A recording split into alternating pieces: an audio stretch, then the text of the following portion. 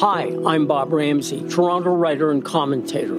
Twice a week, I offer my take on the world, from craven politics and unchecked ambition to secret sauces, bitter loss, and fist-pumping redemption. They're stories to live by, quirky, high-style, tear-jerking, funny ha-ha, sometimes funny peculiar.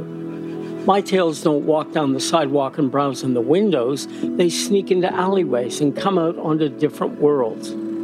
Alex Brown narrates each mini-podcast to bring to your ears what you see with your eyes in my twice-a-week blogs.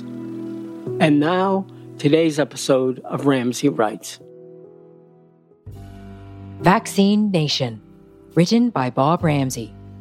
In April last year, as Donald Trump handed the pandemic over to the states to deal with, and then kept Democratic ones from receiving funding for masks and ventilators and PPE, I feared this was all part of a plot to kill Democratic voters. I didn't tell anyone this because it was a ridiculous, paranoid idea. So much for self-assessment. Now, the very opposite is coming true, and not just in my brain. Donald Trump seems to be killing off Republican voters. Last week across America, cases of the highly transmissible Delta variant rose in 48 states and were stagnant in 2. Throughout the land, new COVID cases rose by an astounding 70% in the week to more than 26,300 a day. 4 states accounted for nearly half the new cases: California, Texas, Missouri, and Florida, which alone contributed 1 in every 5 new cases. All of these states, except California, are solidly Republican.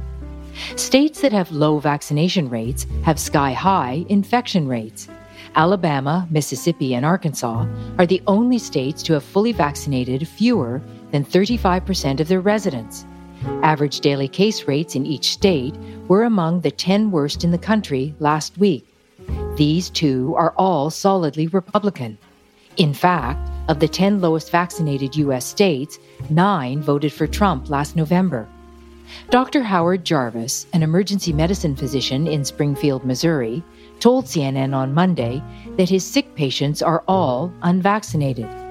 If they're sick enough to be admitted to the hospital, they are unvaccinated. That is the absolute common denominator amongst those patients, he said. I can see the regret on their faces. You know, we ask them because we want to know, are you vaccinated? And it's very clear that a lot of them regret not being vaccinated.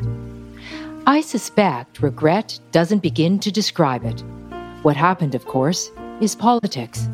But rather than people prepared to die for what they believe in America today, they seem ready to die for what they don't believe in. As the CDC's director, Dr. Rochelle Walensky, declared after noting that 99.5% of new COVID hospitalizations were people who hadn't received a shot, this is becoming a pandemic of the unvaccinated. It's easy from our perch in Canada, where we surpassed America this week in the percentage of our citizens who are double vaccinated, to say, if you want to disregard science and follow that crazy ex-president of yours into the grave, go ahead. But it's not that simple. Because when you look at the results of the latest Monmouth University poll, you'll see that the correlation between Americans' vaccine status and how they viewed the 2020 presidential election is neither simple nor clear. When the poll was taken in mid-June, 34% of voters hadn't received even 1 jab, and 32% thought Biden is the illegitimate president of the United States. But, as CNN points out, that third of the electorate for both positions is not the same third. About 36% of adults who falsely think Biden won only because of fraud have, in fact, received a dose of the COVID-19 vaccine. This means only about half the adults who've been vaccinated think Biden won the election. A slightly lower 45% haven't been vaccinated or think Biden didn't win fair and square. Meanwhile, only 17% of Democrats haven't received a vaccine, and only 10% of them think Biden stole the election. For Republicans, 45% haven't been vaccinated, and 57% believe Biden won because of voter fraud. For the last 2 months, I've been checking my New York Times homepage, which charts the percentage of Americans vaccinated to that day. Today, those who'd got one jab stood at 68%. But it was at 68% a month ago, when Joe Biden pushed to get it past 70% by July 4th. It seems nothing can move this 30% off their deadly perch. Not reason, not science, not family doctors, not dying family members, not perky pop stars. This has profound implications, of course. As more of America who want to get vaccinated do get vaccinated, and those who don't, it's hard to see anything but a ghettoization of the entire nation. There will be safe America and unsafe America. And rather than having bad neighborhoods you don't dare go into in cities, you have them in entire states. Will you go on a holiday in Florida? Fly to a meeting in Arkansas? Take a job in Texas? More to the point, will vaccinated Americans do this? I'm betting they won't.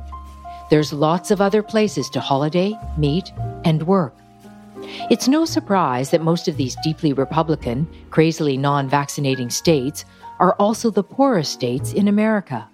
And that, I fear, is part of the ongoing tragedy that washes over every part of the reign of America's 45th president. Today's Ramsay Writes was read by Alex Brown. For more information on Bob Ramsay, his work, and all the other things he does besides writing, go to RamsayInc.com. That's RamsayInc.com.